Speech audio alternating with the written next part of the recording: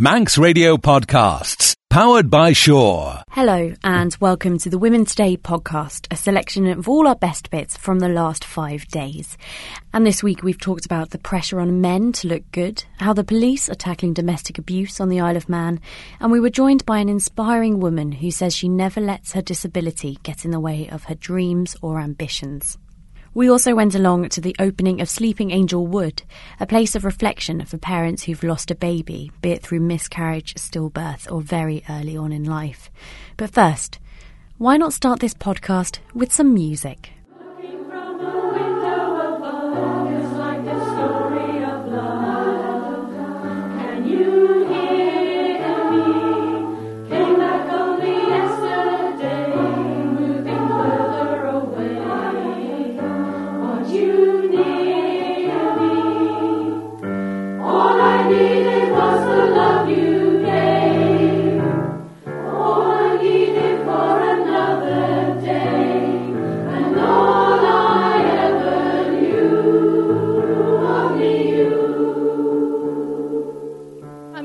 Karen Elliott, and I'm the musical director of the Morenun Seren, the WI Choir.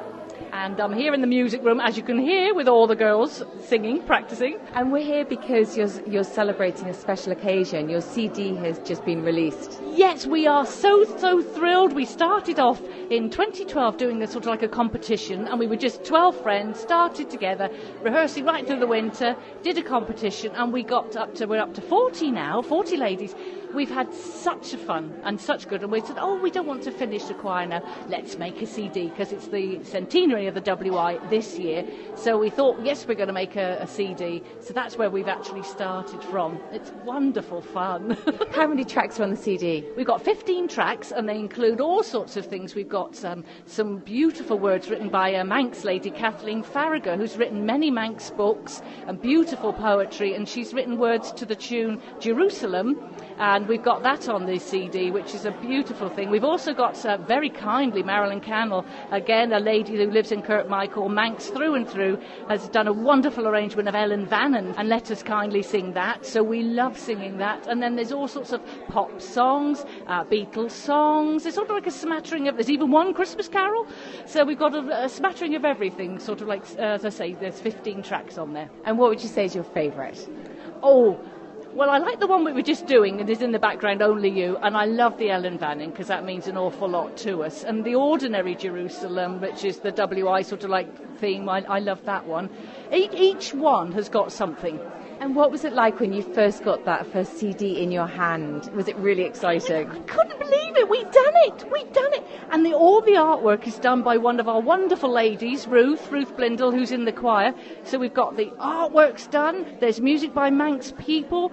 It's all the ladies are all on there. They're all singing, and we're together. Some of the girls listened to it and said, there's 2 tunes, because they've only ever listened to their own part. And then all of a sudden they can go, wow, look, we're singing in 2 and 3 parts here. Oh, it was such fun. It really was. And you're raising money from the CD for a really good cause. Oh, yes, because we're going on with education. One of the main themes of the WI is to educate women and to give them opportunity and chances. So when they come to here for rehearsals, they learn music, learn all about music and the theory and the sheer joy and enjoyment of music. So we're going to go to an international choral festival, and we're going to represent the Isle of Man, and we're going to sing in the folk song class, singing Manx songs to represent the Isle of Man in our uniforms.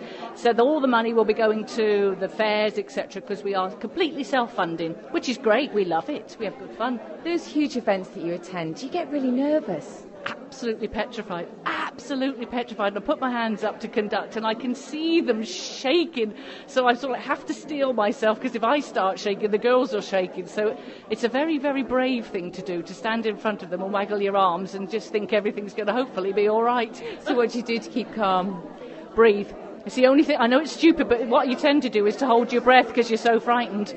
But this time, as long as I just keep breathing, I keep saying to the girls, breathe, do Tai Chi exercises, breathe, and we'll be fine. So the CD itself, where's it going to be sold? It's going to be sold in Celtic Gold in the Isle of Man. There's a WI office in Ramsey. You can get it from there. We have a lovely lady in the choir, Diane Derber, and she can, if you ring her or email her, she will sell you a CD as well. And then if you speak to any choir member, really, or WI member, you can get it for them. And are you hoping, come on Karen, are you hoping it's going to make the UK Top 40? Well, naturally. I mean, that's what we were aiming for. What do you think? Of course. So what is next for the WI? Well, after this one, which is in April, I think we're going to start looking for. I would love to go to some other country. I mean, what's wrong with going to England and Spain or wherever and do another different music course over there? I think. Is there anything special coming up for Christmas for you? No, we've done lots and lots of concerts already for Christmas. We're doing the Federation Carol service at St Ninian's on Friday, the 4th of December. We're at Port Erin on the 6th of December on Sunday. We're doing carol singing for hospice. And we're doing carol singing for the WI at Tynwald Mills. And then we can have a break. Do you ever get fed up of singing? Never, never. I sing all the time, all the time.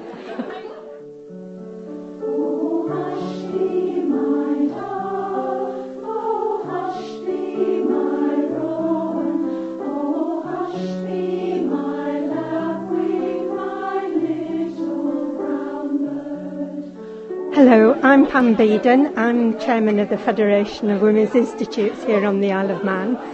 I am so proud to be here tonight for the launch of the choir CD. As far as I'm aware, no other choir that entered the national competition last year has made a CD, and therefore we believe we're the first. So from where we come from 3 years ago to where we are now is nothing short of amazing. Would you say that this is a lot to do with Karen's enthusiasm? Oh, it is. I've spoken to members who joined recently, and they just talk about how much fun choir practices are, and it epitomises what the WI is all about, fun and friendship.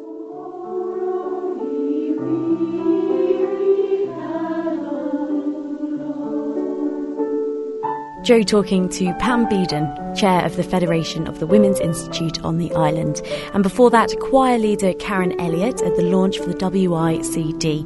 It's available now from any of the choir members, Celtic Gold in Peel and the WI office in Ramsey. And all proceeds will go towards funding the choir's trip to Bangor in Northern Ireland in April next year, when they'll be competing in the International Choral Festival.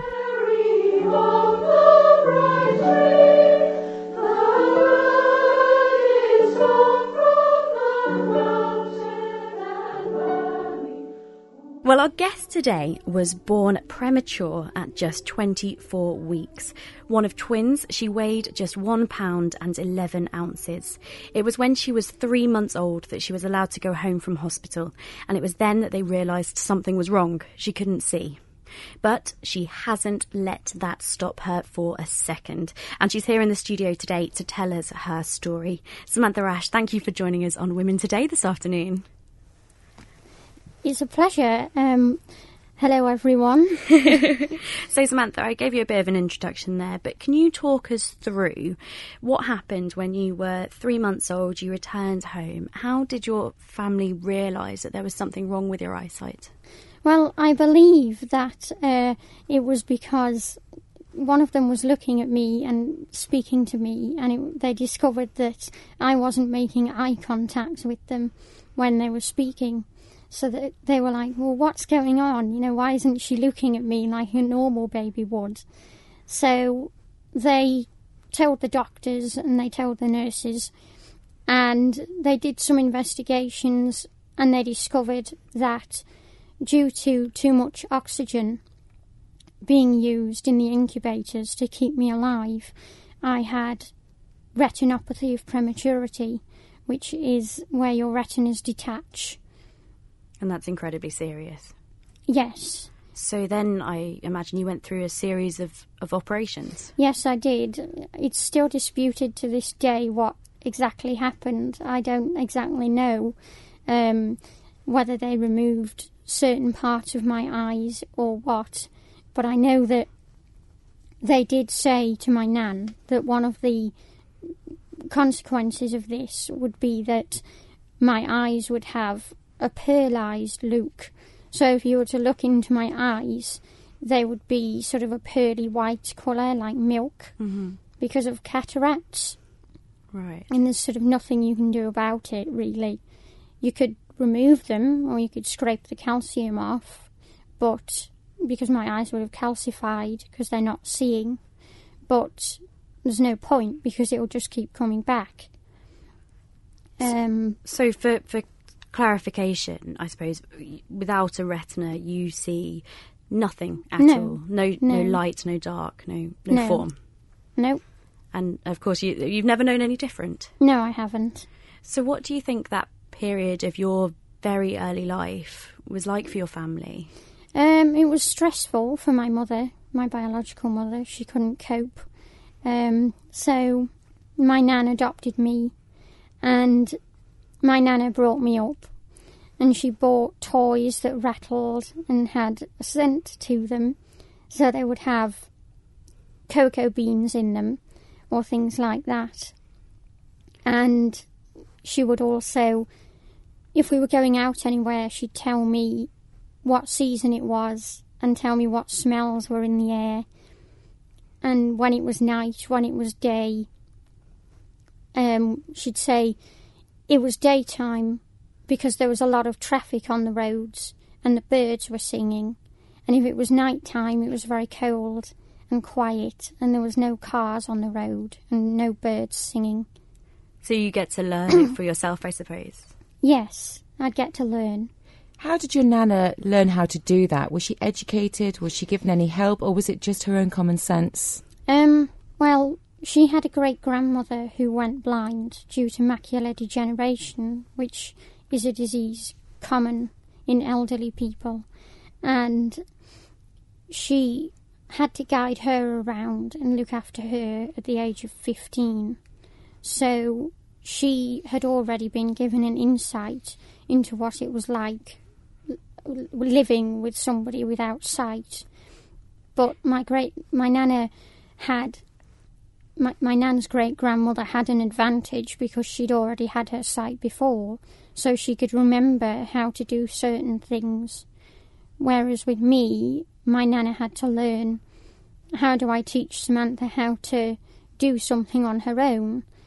But she just did it. She just learned herself. And that's something that your grandmother has always been very keen to instill in you, is that sense of independence, and you, when you can, you do it on your own and you go for it. Yes, never give up. Don't quit. There's no point in giving up because you'll only regret giving up afterwards. You'll think, could I have done that better? My nana has always said, I don't want Samantha being treated like a blind person. I want her being treated like anyone else. So when the government decided at the age of 4 that they wanted me sent away to St. Vincent's, then my nana said, no, I want her staying over here on the island. Well, take us back to your school days. What was school like here on the island? Well, when I was at school, there was at first no sensory support service like there is now. So they were all learning off each other. So they had to learn Braille at the same time as I did.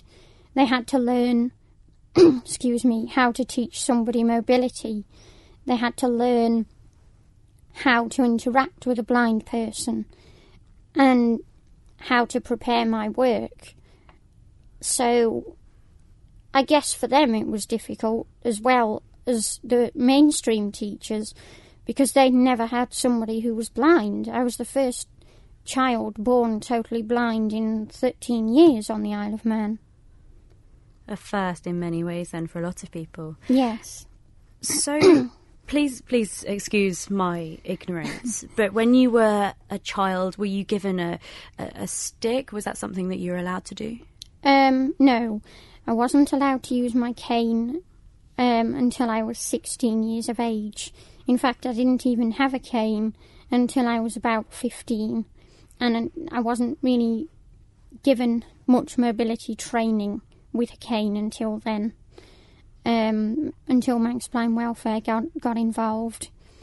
And the the school's reason for me not using a cane was health and safety. And there's been a story on the news about a girl in England not being able to use her cane for the same reason.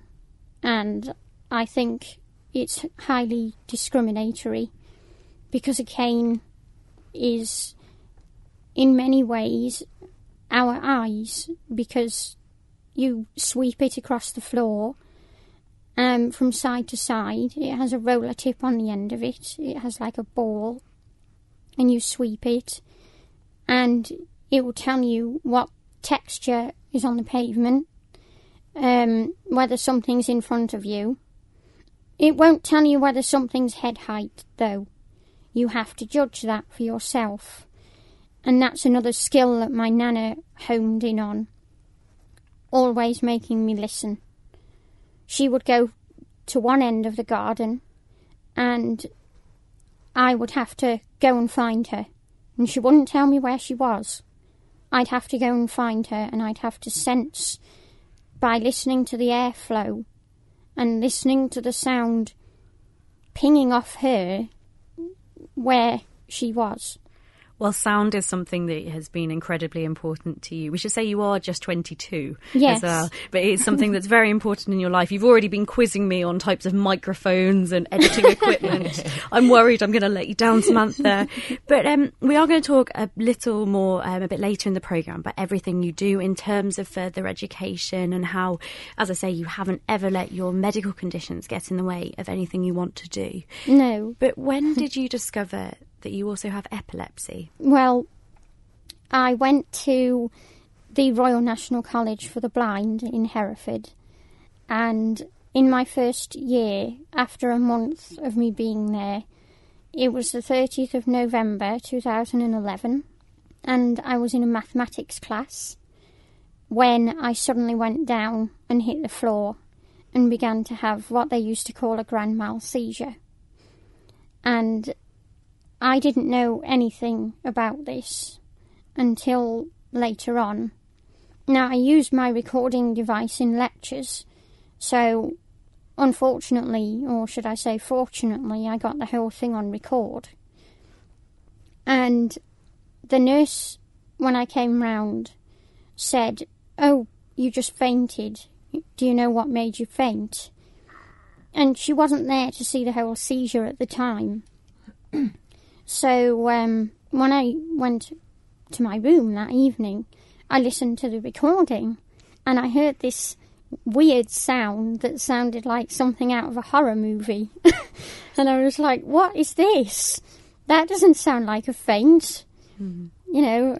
And then I heard all this moving around and irregular, heavy breathing, and I thought, that does not sound like a faint at all. And I didn't know what it was. And then my nana said to me, because she looked at me on Skype that night, and she said, "You look like you've been beaten up. You know, what's wrong?" I said, "Nothing. I haven't done anything." And she said, "But you've got bruises on you and everything." And then it was only when I got home that members of my family listened to it. One of them was a senior healthcare assistant, and they said, "Oh, that's a seizure." And then my nana took the recording back to college, and she said, "If this happens again, I want her admitted." And it did. It happened a few months later.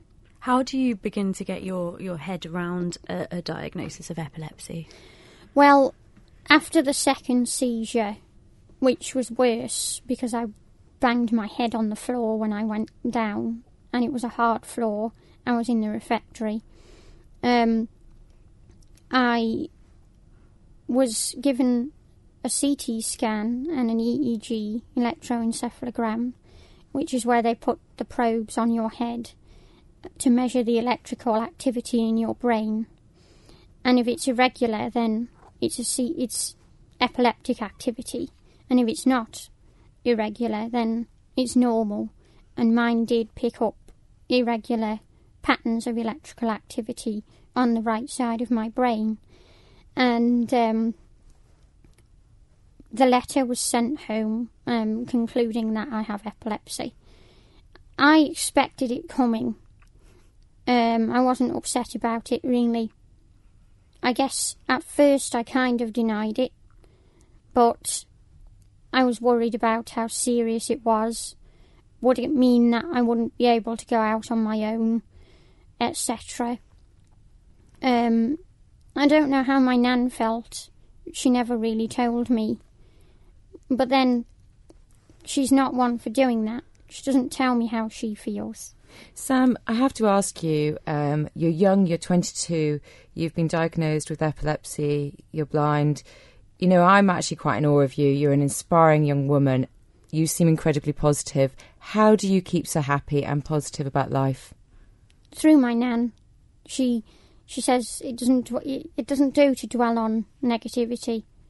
She always says, you know, if you've got negative worries, and she calls it past baggage, you know, don't carry it round with you. Leave it behind. Is there as much pressure on men to be thin as there is on women? Well, comedian Michael McIntyre has been talking to the media about his own experience of yo-yo dieting and joking he has trimmed down for summer and is now, and I quote, chubbing up for Crimbo. He also joked about being able to wear his old clothes and feeling comfortable, but then added, what confuses me and frustrates and upsets me is I don't know why I lie to myself about it. I am so annoyed that the weight is coming back on. Now, we talk a lot on this programme about the pressure women and young girls face when it comes to looking good, be it from airbrushed magazines to lads mags and pornography. But does the same pressure apply to men and boys? We'd love to hear your thoughts and experiences on this one. You can email womentoday@manxradio.com. You can text 166 177. Of course, you can go to the Facebook page or Twitter as well. I think it's right that we go to a man first on this one, and handily we have Ed Oldham with us today. Ed, do you think there is pressure on you to be thin? I don't think the word thin as such really applies as much for men as it does women. You're more talking about, to use the parlance of our times, ripped. So, you know, you're looking to be muscular, let's say, according to all these magazines like Men's Health, Men's Fitness and all that kind of stuff. So you're looking to have like muscular bulk, but also be, you know, have a six-pack and all this kind of stuff. And I wouldn't say that I necessarily feel under pressure to look like that at all, because well, A, not everyone wants to, and B, not everyone can, and C, it's all well and good, you know, looking, supposedly appearing healthy, but you're not necessarily healthy underneath because of what it can take to end up looking like that. Joe, you're nodding. You obviously agree. Yeah, I agree with what you're saying there. I don't think it's the fact that men need to look slim, but I love the word ripped because you're right, it's the word we probably should be using. But yeah, toned definitely by going to the gym maybe, because you hear a lot of guys going to the gym, but I guess it's quite intimidating as well for lads going to the gym, because you see some that are lifting these ridiculous amounts of weights, and you know, it's not always very good for you to do that either, because of course it causes a lot of stress on the body if, you know, you're not supposed to be doing it. But yeah, I think that I think for men, there is pressure there more so now.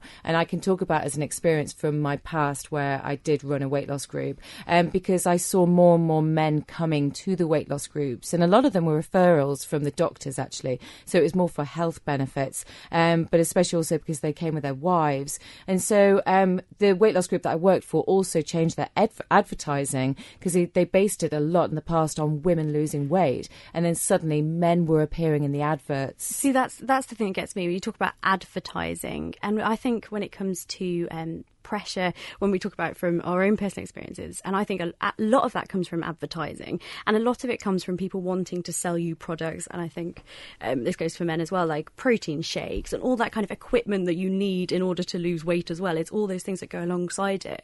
And I just get a bit annoyed, I suppose, by that combination of doing something for yourself that is healthy and probably for the best, but then also being pressured into it from a commercial point of view of people just wanting to sell you things. Well, people want to sell you things all the time, and a lot of advertising is based on preying on your fears and insecurities. You know, it's obviously apparent with what you've spoken about with women in the past, with anything from makeup to fashion to all these sorts of things. But it happens in so many different walks of life. You know, advertising tries to make people worried or scared, because I think they're more inclined then to go and buy this product that supposedly will help them in some way. Do you think we as women put pressure on men to look a certain way, Jo? I think that is totally dependent on your relationship. And I know that a lot of men get very fearful of when their wife has lost a lot of weight. And sometimes I've heard it again from my past where the wife is saying that they actually wish that their husband would join them. But I've also heard it naturally because the wife is losing weight. She's cooking that way that the man does tend to lose weight. I don't think we set out to put a lot of pressure on men to lose weight. I think that, as you say, comes from advertising, but I think it more so comes from maybe your mates, you know, whether you're young or you're old, because in actual fact, I'm seeing it now with my son's age group that it's 11. I couldn't believe it. My son stuck his tummy, he's stick thin, and he stuck his tummy out the other day and went, look, I'm getting fat. And I was like, oh my goodness me, I just ignored it. But a lot of his boyfriends are, you know, they're dressing more, they're more conscious of what they're wearing than my brothers ever were at 11, or they're styling their hair more, and, you know, they're looking at these footballers and they want to be like them. That happens anyway, that's natural. I think what's changed these days is that there's a lot more of this emphasis, like say, on sort of gym fitness. You know, sport is everywhere and all pervading these days as well, obviously, and we're in an age now where a lot of footballers are built like rugby players used to be built. A lot of rugby players are built like, I don't know, bodybuilders probably. The way that sport has changed over the years has had a huge impact on that. And of course, also associated with all this is that, you know, if you're big and muscly, then it means that you're more manly and all this kind of stuff as well. We still, unfortunately, have to deal with stereotypes like that have been going on for who knows how long. Jo, you mentioned your son, and I think in the past we've talked a lot about young girls and the pressure on them. Do you think we kind of dismiss the pressure on young men and just kind of pretend it's almost not there and not take it as seriously as we do young women? I absolutely do think that. I really do. I think that, you know, boys don't get talked about a lot when it comes to that pressure of having to look good, of having to be, you know, looking sporty and being sporty as well. Mm-hmm. You know, even at school, I think the less sporty kids that are boys get left out of things too. I think it's really interesting from my group of friends when we left school and suddenly the boys didn't have to do gym or PE a certain number of times a week, and that they all kind of stopped for a while.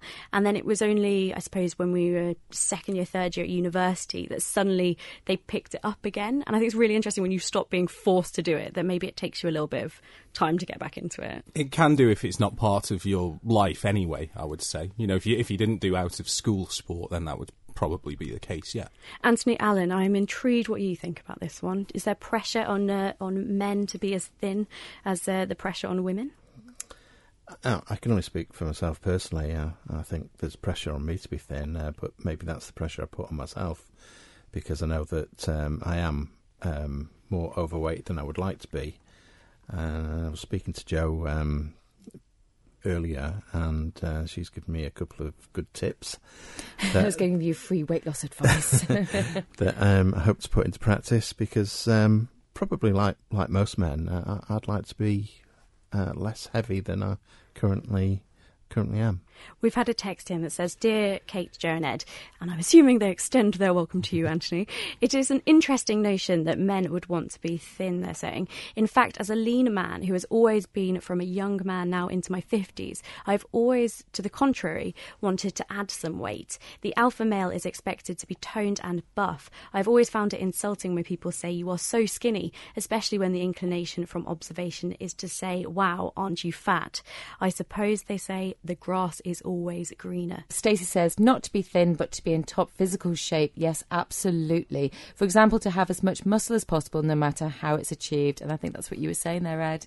What's that? That is the pressure. Yeah, of course it is. Of course, like I said, it's to be this sort of hulking mass with, six-pack down the front and shaped like an inverted triangle. That seems to be the way to go these days. Well, Mark also says, to be honest, weight is not a big issue. It's how you feel about yourself and not what others think. I have actually lost a small amount of weight but feel healthy and good about it for myself only. Women Today, brought to you by citywing.com for your next flight away. Now, if you see a police officer today, you may notice that they're wearing a white ribbon, because the Isle of Man Constabulary has become the first organisation in the island to make a public show of support for the White Ribbon campaign, an international move to end domestic violence.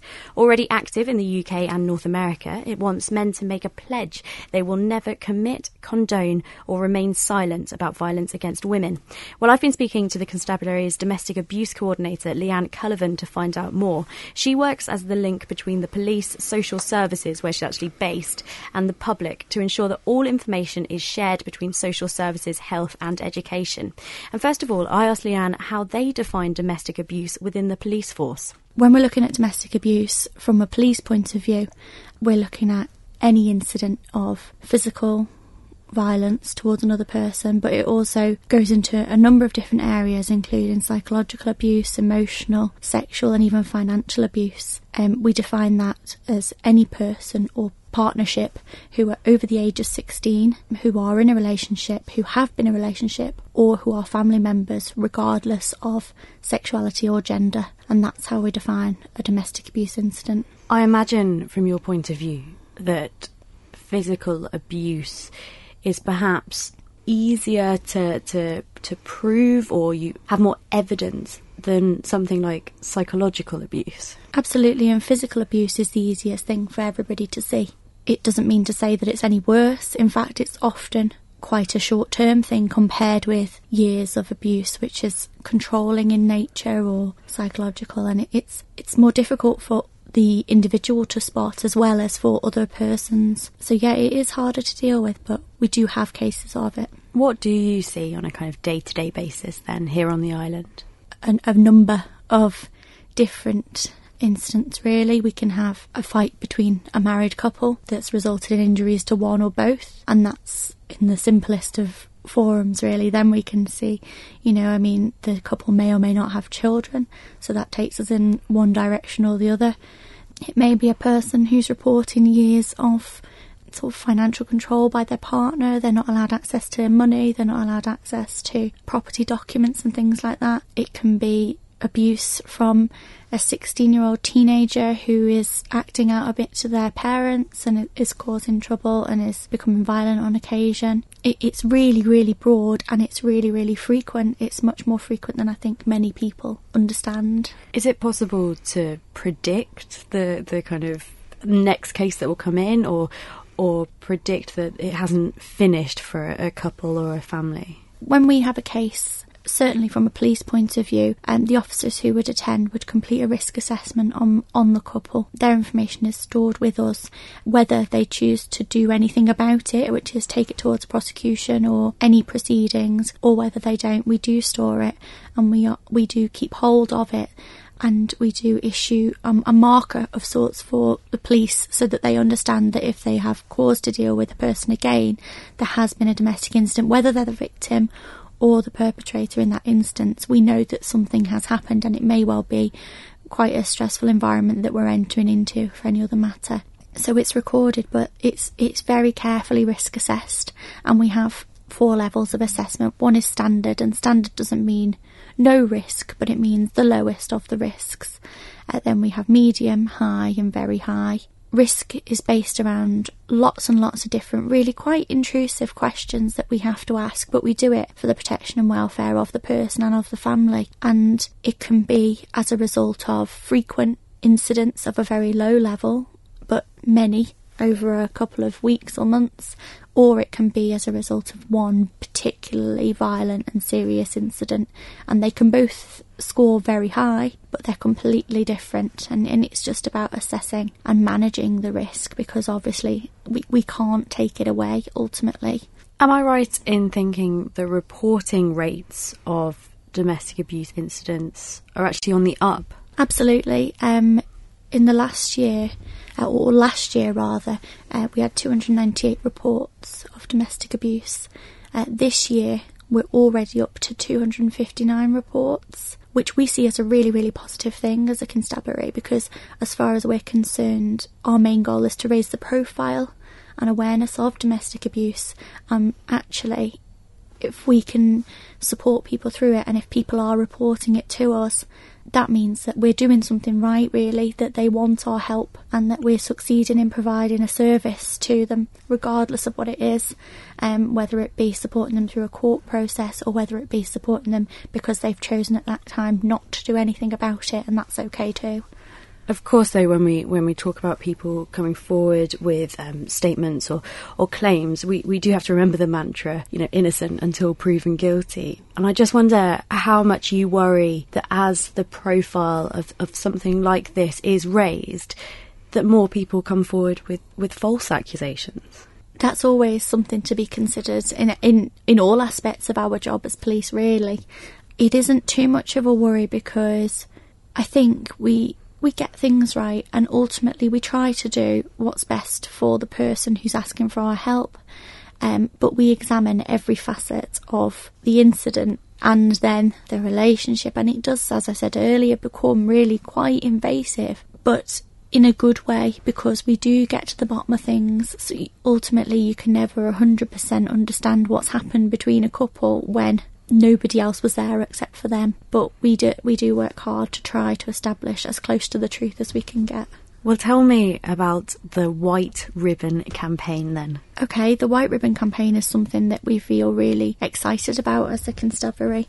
It's a campaign that is run in the UK, it's run in North America, it's run in Canada, and we are the first organisation, I believe, on the island to try and gain White Ribbon accreditation. White Ribbon is largely men standing up to domestic abuse, and the tagline is that men should want to not commit, condone or stay silent about abuse towards women. We obviously understand that abuse comes in many forms between many groups of people, and it's not always men abusing women, but it's an excellent place to start, and I think that we just want to get the message out there that it's not okay, and we hope this year the constabulary will raise the profile from within of domestic abuse. We need to remember sometimes relationships are complicated and there's more to it necessarily than meets the eye, but we do want to act and we do want to help people and we do want to provide the service that the people of the Isle of Man deserve.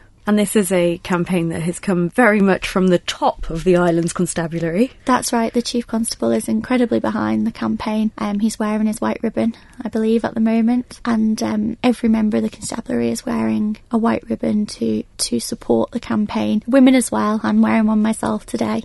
But the male officers are the ones who are trying to get the message out there a little bit more, and they'll be trying to share a white ribbon with another male as well. For anyone who is listening to this and wants to talk to someone more about any abuse that they're perhaps going through, or just find out a little bit more about the process of reporting it, where should be their first port of call? I would always suggest to contact the police for support, contact the control room. It doesn't matter if it's happening now or if it's happened, but really it is good to talk about your experiences. The control room will put you through to an officer either immediately or maybe through to myself, depending on the circumstances of what's being reported. But I really would say reporting it or not is irrelevant, but telling someone are not suffering in silence and not going through something alone. All our agencies now, and I'm talking about the likes of health, education, social care, are all well versed in what to do with a disclosure about domestic abuse, and it does, no matter what channel it comes through, go in the right direction and we find the right people. And know that through everything the police is doing, and especially this White Ribbon campaign, they understand and you're on their side. Absolutely, absolutely. Should feminism be taken out of the A-level politics curriculum? That's what we're asking now, as the UK government has announced plans to remove the current section of the course which concentrates on issues around sex and gender. In the Department of Education proposal, there is only one woman in a list of political thinkers, Mary Wollstonecraft, and the consultation on the proposed changes to the syllabus has come under a lot of criticism from campaigners. A petition has gained thousands of signatures, with the author saying, "The problem with erasing and writing women out of history is that we only get half the story." And she goes on to say, "When women are underrepresented in society, the government should be working to address this problem.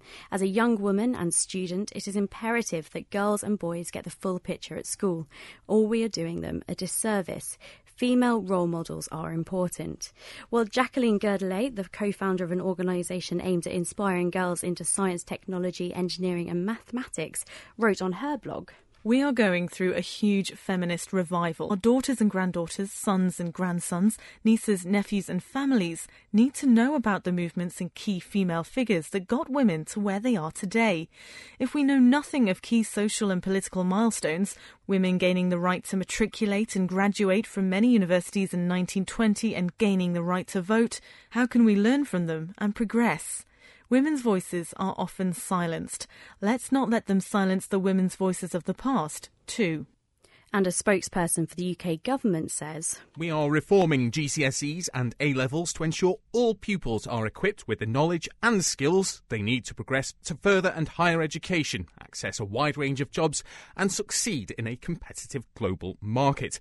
We want schools to highlight the issues faced by women from all walks of life and ages in history, including the work of key female political thinkers within the ideologies covered and in UK and global politics. We are carrying out a consultation on the new Politics A-level, and as always, we will listen carefully to the views of the sector." So what do you think? Should feminism be removed from the politics curriculum? Or, in doing so, are we silencing the voice of women in history and into the future? Let us know what you think on this one today. Email womentoday@manxradio.com, text 166 177, or head to the Women's Day Facebook page, or it's at MR Women Today on Twitter. Well, we thought this would be a good subject today because obviously we do have a teacher in the studio, Geraldine Jameson. But before we come to you, Geraldine, I should probably say that I did do AS level politics as an additional subject in my last year of school. And I'm sure a lot of people know I went on to study politics along with sociology at university. And my politics studies specialised in Middle Eastern politics on one hand and feminism on the other. So I think my opinion on this may be a little bit predictable. Joe, what do you think? OK, so I'm surrounded by two very, very strong women, so I hope you're feeling sorry for me at this point. You're a strong woman yourself. I'm a strong woman, but when it comes to this subject, I ain't that strong. Should feminism be removed from the syllabus then, Joe? I don't think it should be entirely removed from the syllabus. However, I think it needs to be pointed more into history as a subject rather than politics. My view is that, feminism has done an awful lot in the past to bring women forward into the future and to be able to have their vote. And, and I totally understand that. Can I just say at this point that I'm very happily sitting on the fence because I'm not a strong feminist. You wuss. You know what worries me a lot is that in actual fact, a lot of the time this programme is called like a man-hating programme. It's because we talk about women and we talk about female issues. We also talk about equality because we bring men into a lot of the subjects and say it's not always happening to women. And that's where I come in. I'm quite happy as long as we are equal. But I'm also one of those that, do you know what? I'm happy bringing my kids up, standing in a kitchen, cooking for them, putting them to bed and not having to go out to work. I'm not a strong feminist, I have to say. I've said this before, Joe. I think you are a feminist. I just don't think you like or want to put that label on yourself. Because you believe in equality, you believe that men and women are equal. And for me, that is what feminism is about. But we're talking here about a school curriculum. Should feminism be taken out of it? And I think it's quite ironic, really, that they're asking that when there is only one female political thinker on the list, to even then think that we should remove feminism when you can clearly see it's not equal now. OK, so to turn that round, do we study manism? Because the rest of it is, though. But you've got, I think it's a list of 7, 1 woman, 6 men on this list of political thinkers. I think there is a place to hear the voice of women, both historically and women of the future. And there's a phrase that's often used when we talk about this kind of thing, and it's you can only be what you see. And I really think that's incredibly important, particularly within schools, to reinforce that. You can only be what you see. And if you're not seeing equality within your school board, then you can't be it. So do we need to be talking about feminism in both politics and history? We need to be talking about women in both politics and history.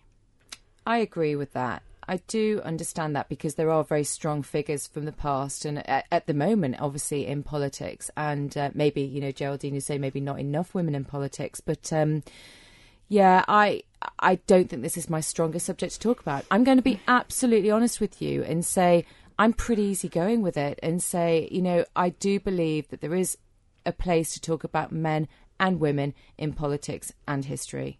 I think we're saying the same thing then, if there's a place for men and women.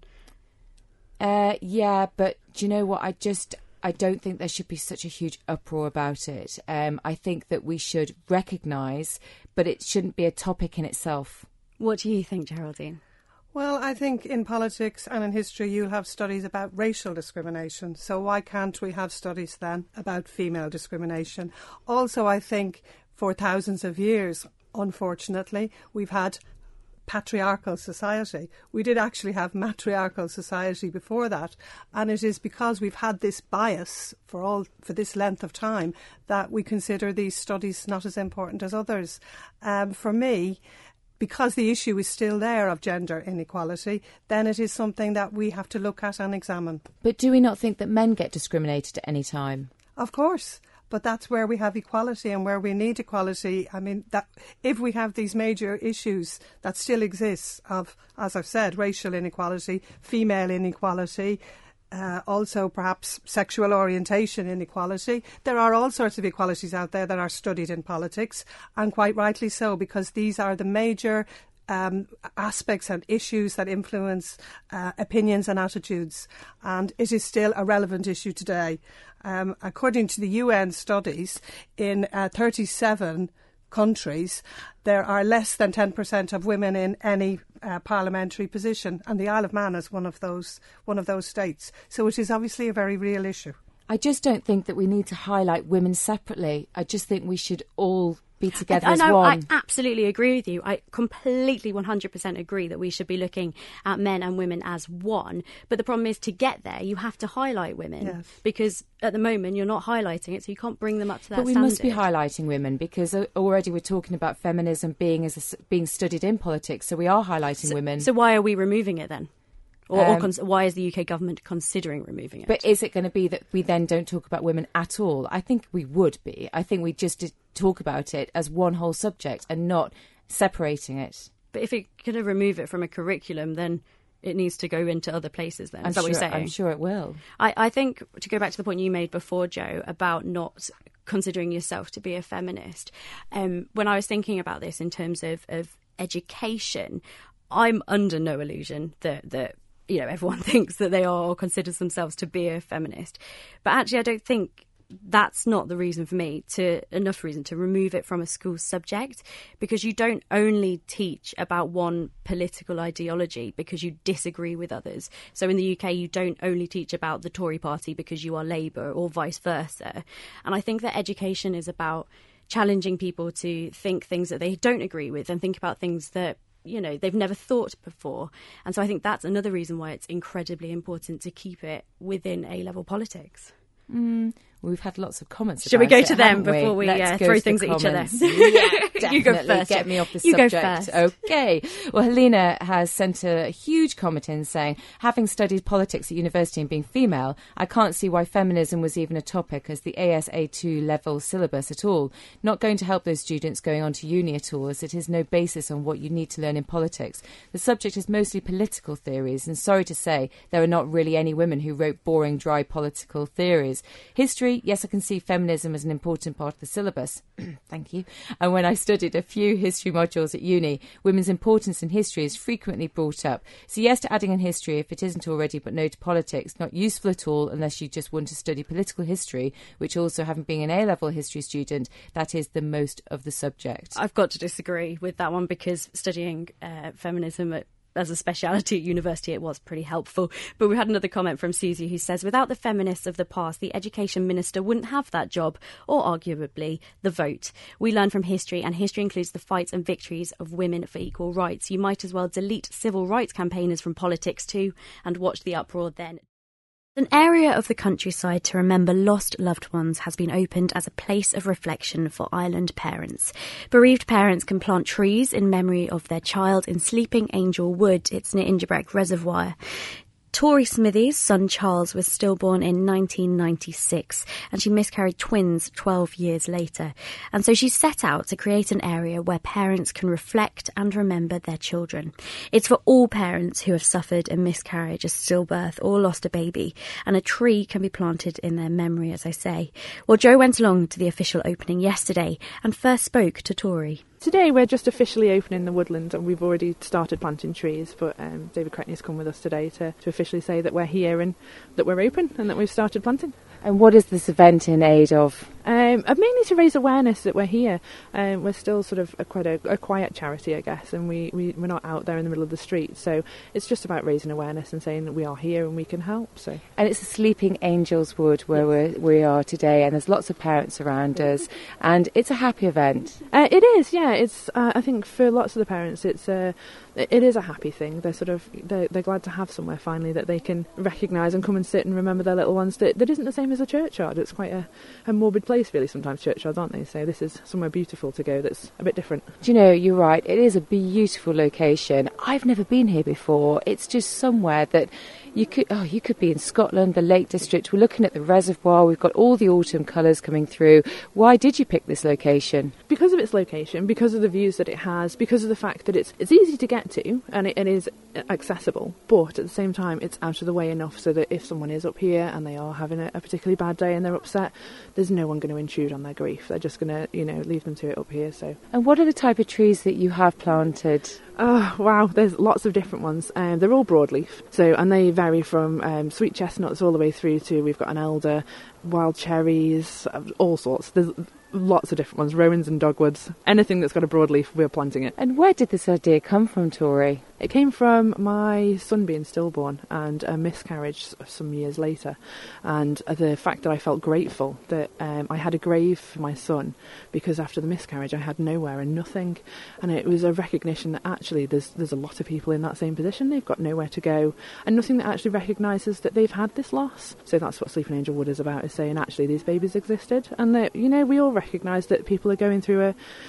quite a tough time behind closed doors. So.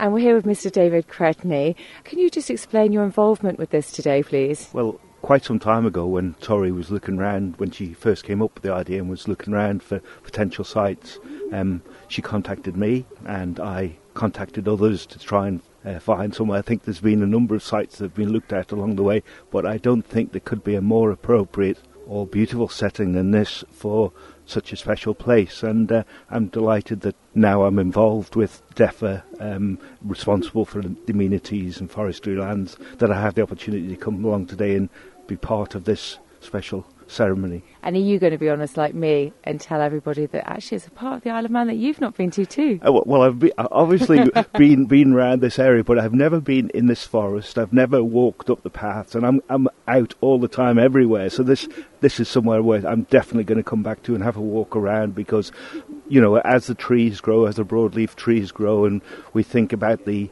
young ones that are no longer with us, then this place is only going to become more beautiful, and as Tori says, it's quiet enough, it's detached so that people could come and have a moment on their own as they wish, but also it's just as typical Isle of Man. It's just contrast the reservoir opposite the trees here. It's just so beautiful. It couldn't be more appropriate. It's a very peaceful place. Absolutely. Yeah. Thank you for coming. Thank you for taking a little bit of time out of your day today. I know it's very important to all of our families, and there are some families that couldn't make it today for various different reasons, but they are here in support, in spirit at least. So if Mr. Cretney would like to come and officially open our little wood, and hopefully I'll see lots of you soon as we continue to plant more and more trees. I can't contemplate what the families involved here have had to go through in their lives, but at least here there'll be somewhere forever where the children will be remembered forever. You can come here and spend some time, and it's just such an appropriate, lovely place. The trees will grow just as the children would have grown, and they will never be forgotten, and so it's my pleasure and honour to unveil a plaque. Catherine, why did you decide to get involved with the Sleeping Angels? I think it's a fantastic idea for people like myself and other families. Can you tell me a little bit about your story? We lost our baby over a year ago now, and since we got in touch with the Sleeping Angels babies, we just decided to come along and get involved, and I'm glad we did. What type of tree have you planted? A crab tree. Any reason why? I liked it. Yeah. So for apples? For the colour. I like the colour of the tree. We all picked it together. And you named your child? Yeah, Joseph Christopher. And this is going to be a lovely place for you to come and remember him? Yeah, beautiful, yeah. And I'm also here with your son. Stephen, what do you think of it today? Really, really good. Is it quite emotional? Feel quite sad? Yeah. I can see you feel a bit tearful there. So it's going to be a special place for you to come and remember Joseph as well? Yeah. Well, my wife saw the Facebook page and thought it was a lovely thing to do to plant a tree to remember our son who's not with us. So that you've got somewhere where you plant a new seed of life and you can come and remember him by. It is a beautiful, beautiful place and really very peaceful as well. Mm-hmm. How much time do you think you'll spend up here? I think we'll come quite a lot because the boys like being outdoors or two here, and we'll bring the dog, and then we can maybe bring a picnic and come and sit up here and enjoy the views. And we've got a brother here. What's your name? Oliver. And Oliver, do you know why you're here today? To remember Leo. And what do you think of it as a place? It's magical. It's very, very special, isn't it? Yes, it is. And would you like to spend some time here remembering Leo? Yeah. So I'm back with Tori now, and we've unveiled the plaque and we've spoken to lots of parents. It's been a really, really lovely morning. It has, yeah. It's been nice to catch up with a lot of them. Some of them we only see as they come and plant, and then we don't really see them much. We talk to them a lot through Facebook and messaging, but we don't actually get to see them all together. So it's nice to have them all up here, and it was nice to see them all wander off and go and check on their trees as well. That was really cute to see that they go and check and look at their plaques. And quite a lot of parents speaking to me just said what a wonderful job that you have done. Well, it was needed. Somebody had to do it, and I'm glad to be able to help them all out, really. It's something for them, not for me. So. And incredibly rewarding also that you speak to parents, and they've been up here already, they've met each other, and they were actually having a little bit of a social time together. Yeah, it is. It's lovely to get them all together, and I think that's part of what we aimed for with the Wood, was to get them together and put them in touch with each other, because you feel so isolated when you lose a baby that you think you're on your own, and actually this proves that you're not. There's lots of people out there that are going through the same thing. I think that's helpful. So. And so from now you're going to take photos, I hear, each week and see them grow. We are, yes. We're planning to do a time-lapse for the parents, a bit of a Christmas present for next year, but our photographer is going to take a picture every week and then put it all together and give it to them next year and say this is what the wood looked like as it grew throughout the year. So I think it'd be nice for them to see it changing in all the different colours and not everything sprouting up and sort of drawing back again. Thanks for downloading the Women's Day podcast. Don't forget, you can always listen to each full programme on demand via manxradio.com or tune in live every weekday just after 2 o'clock. Don't sit in the slow lane. Join the fast lane right now with Shaw's all-new Superfast Plus broadband. Enjoy more bandwidth, amazing speeds and the best value on the island from just £23.95 per month. So don't be left behind. Get a piece of the high-speed action with Superfast Plus broadband from Shaw. For details, visit our stores in Douglas, Ramsey and Port Erin or click shaw.com. Love being Shaw. Terms and conditions apply.